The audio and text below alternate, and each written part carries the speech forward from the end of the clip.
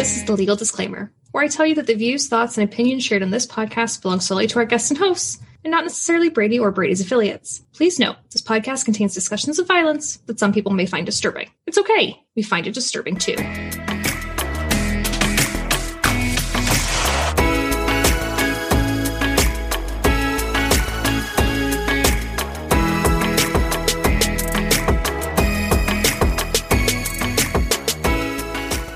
Welcome back to another episode of Red, Blue, and Brady. I'm JJ, one of your hosts, and I am really sorry to report that as we've seen another week pass here in the US, that mass shootings have continued, from grocery stores to schools to hospitals and beyond.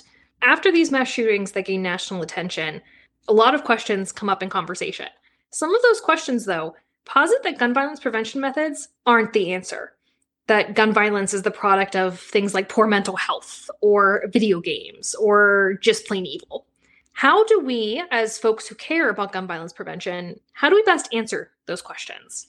So in this very special episode, we're bringing you 12 very common questions that are raised after a mass shooting and the answers that we, 12 different staffers at Brady, give in response. So like I said, everybody, extra special episode. How this is going to work is I'm going to drop a commonly asked question, and then one of our fantastic Brady panelists here, they're going to introduce themselves and they're going to give you the answer that they use to it. So sit back, get your pens ready. We're all about to learn how to do some messaging. Okay? So statement number 1, we have a mental health problem, not a gun problem. My name is Colleen Creighton. I'm director of End Family Fire for Brady. I think we do have a mental health problem in the United States. We do not have adequate funding or access to mental health here throughout the country. But I do think what we're seeing now is we have an access to lethal means problem. And so far too many people have access to lethal means, and this is the problem where it all comes down to. And statistically across the board, those with mental health issues are more likely to be victims than the perpetrators of a lot of crimes. And if you look across the board, if you look at the number of incidents across the country, the majority of deaths by suicide are by firearm. So I think the latest statistics showed that 53% of all suicides are by firearm. So a lot of times providing that just length of time and access to lethal means when in a time of crisis can save somebody's life. But I also think there's unintentional. So we, across the country, we lose 8 children a day to unintentional injury. And that means a kid gets into a firearm within their house, or while playing with a neighbor or grandparents, and then they don't know it's not a toy. They're playing with it, and unfortunately, it takes their life. Statement number 2, criminals don't follow laws, so more gun laws won't help. All right, well, my name is Robin Craig, and I'm the social media associate at Brady. And how I answer this question, let's be clear. No other country has to deal with losing over 40,000 citizens to senseless gun violence. Statistics don't lie, and gun violence prevention laws are proven to work. We can't simply be pessimistic when it comes to passing evidence-based laws. If we continue to have this mindset, we clearly have a bigger issue on our hands. Point number 3, we need to use the laws that we have already on the books. My name's Annalisa Dickman, and I'm the Midwest Program Manager for the Combating Crime Guns Initiative. And how I answer that question is, yes, we absolutely need to use the laws we have on the books, but we have to do so equitably. So too often we only focus on the demand side of the gun violence equation, and we enforce laws in such a way as to exacerbate mass incarceration. And we should be focused on the supply side too, holding accountable those who supply the firearms, the gun industry. I think that's imperative. But unfortunately, historically, there have not been enough federal or state resources devoted to enforcing the laws that regulate the gun industry. And the result is not only a flood of guns into our communities, but persistent inequity in our criminal justice system. Statement number 4.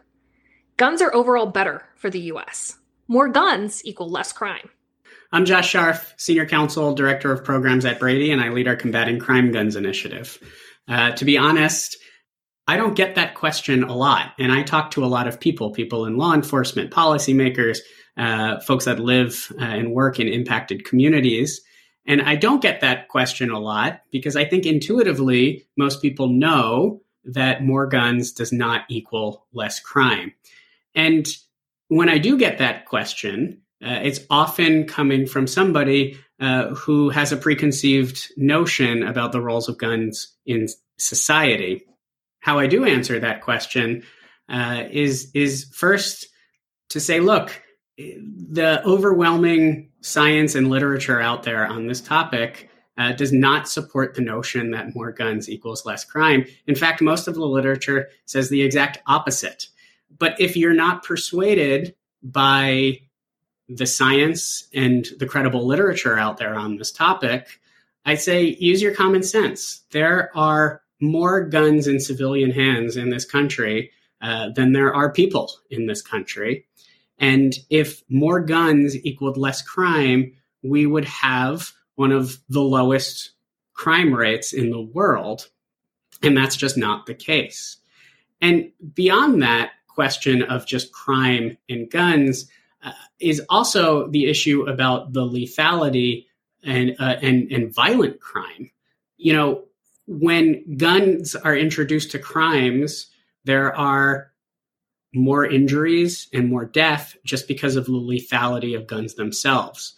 So looking at violent crime as a measure is also particularly important, and crime that leads to significant injury and death, because we know that when guns are introduced into the equation, that those numbers go up. Point number 5. We need to talk about the real causes of gun violence. Things like social media or video games or rap music. Yeah. Okay. Well, I can't wait to dive into this one. But first, for folks listening to the podcast, you might be familiar with my voice because I serve as one of the co-hosts of Red, Blue, and Brady. I'm also a member of Team Legal. And for this question, most importantly, I'm Director of Racial Justice here at Brady. So this is something that we hear all the time, and it's something that you all probably hear a lot of times, which is it's a cultural problem. And embedded in that idea of a cultural problem, it's about rap music. It's about video games. Well, it's just not true. People have actually studied this. First and foremost, the United States of America is part of a globalized planet. So the video games that people play here, people play all over the world. The rap music that people play here, guess what? People listen to it all over the world. There's a theme here. We are not unique in the culture that we consume. So the difference maker is not rap lyrics or video games or fast food or anything of that nature. It's firearms. I mean, notice because people have actually looked into it. Because these claims are so popular in terms of red herrings, people have actually studied whether or not video games lead to gun violence. And they found that they don't. They've actually looked into rap music and found it doesn't really contribute to gun violence. So when you hear arguments that are pointing to culture, there's a few things that are going on there. Usually it's assuming that the United States lives on a cultural island, when in fact, of all the countries in the world, for us, it's the exact opposite because we are sort of this global leader. A lot of our culture is exported everywhere. It also assumes that we know about a shooter. And so be on the lookout for, in the moments after shooting, someone will say it's video games. Well, how do you even know the person plays video games in the first place? Let alone the fact that video games don't cause gun violence. So these are, whether they're well-intentioned, ill-intentioned, they're trying to divert from the real issue, which is that what is unique about the United States is not the music that we listen to. It's the unregulated and relatively easy access to firearms that sets us apart. Statement number 6. It's too soon and disrespectful to talk about gun laws after a mass shooting. My name is Liz Dunning, and I'm the VP of Development at Brady. And the way that I answer this question really starts with the fact that I'm a gun violence survivor. What that means practically is that I think about gun violence prevention and its impact on my life and the life of my kids every day. I also recognize and can feel every day that most people don't, and they don't have to. And I'm glad they don't. But when these horrible tragedies happen that force gun violence from the daily experience of so many of us to the news cycle, I really do view it as an opportunity to wage a little bit of a fight against hopelessness. I think the pain and the hurt that's on display right now is pretty overpowering. I've certainly experienced that feeling of pain and trauma firsthand, and the week that we've just had has been hard for me in that way too. But I view that whether it's the work I do for fundraising or whether it's the work our team does around advocacy, that is about bringing people in at the moment that they're ready to be in. It was a long time between when my mom was murdered and when her killer was brought to justice, and that was a whole long period when, frankly, people weren't quite sure what to say to me. It was hard to make those connections. I think these moments, when it's in the news and it's on the cover of the newspaper, it's easier for people to feel comfortable raising their hand and say, I want to give of my time. I want to make a phone call. I'm worried and I'm scared and I want to know what to do. And so to me, it would be cruel and maybe inexcusable if the technical experts around gun violence prevention, the ones at Brady and the ones across the movement, weren't right there with our hands out too, saying, here's what you can do, here's how you can give, here's how we can make a difference right now, and here's how we can understand the longer arc towards justice on this. So that's why I think it's not too soon. Statement number 7. A good guy with a gun stops a bad guy with a gun. So we should just arm folks. Oh, goodness. I don't even know what to say. Well, actually, I'll tell you what I say. My name's Tanya. Just so you know, I'm the Director of State and Federal Policy here at Brady. And I hear this a lot. And my immediate response has always been that assertion is, 1, wrong, and 2, that it's really dangerous. There is no factual support for the assertion that a good guy with a gun stops gun violence.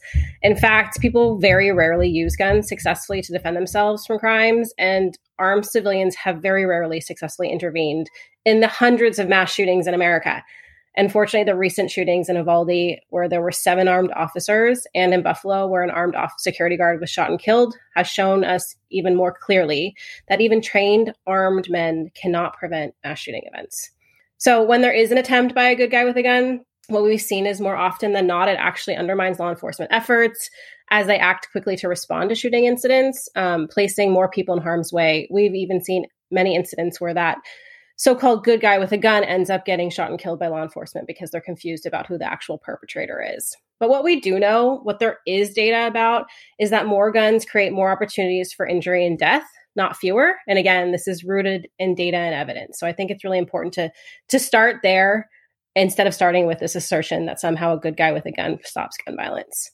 The most important point that I want to make, and I think it's something we don't always necessarily think about, is that this is not born of facts. It's born by the gun industry and the NRA. In particular, it was born following the Sandy Hook shooting to perpetuate a guns everywhere agenda, which is not about protecting people or upholding rights, which is about selling more guns. So the good guy with a gun fallacy is just one more example of the lies they will tell to sell more guns at the cost of people living in America, of how they will always put profits over people. Position number 8. It's my Second Amendment right to own a gun. Any attempt at regulation is going to lead to a destruction of my rights, my American way of life, and a spread of tyranny. My name is John Lowy. I'm Vice President of Legal at Brady. And how I answer this question is, first, the Second Amendment has always allowed for sensible gun laws and regulations. Well regulated is even in the Second Amendment itself. And protecting families and communities with strong public safety laws is an important part of the American way of life. We care for each other, or we should. We protect our children, or we should. It's the tyranny that most Americans are concerned about is the tyranny of indiscriminate gunfire, of being shot when you go to church or shopping or a concert or a school. Americans are not more criminal or mentally ill or suicidal or dangerous than people from other countries. But we're subjected to so much more gunfire because the gun industry is allowed to run amok and our political leaders have failed to enact common sense laws that have been shown to work in states and other countries. That is destroying our most important right, our right to live. Statement number 9. This is all about a lack of security. The solution is to harden schools or grocery stores or other targets. Hi, my name is Shika Hamilton, Vice President of Organizing at Brady. And the way I would answer this question is, number 1, Not every community has the funds or money to secure every grocery store, school, movie theater, place of worship. And secondly, is that the environment we want to live in with metal detectors and security guards everywhere we go? Because gun violence is everywhere we go. Position number 10.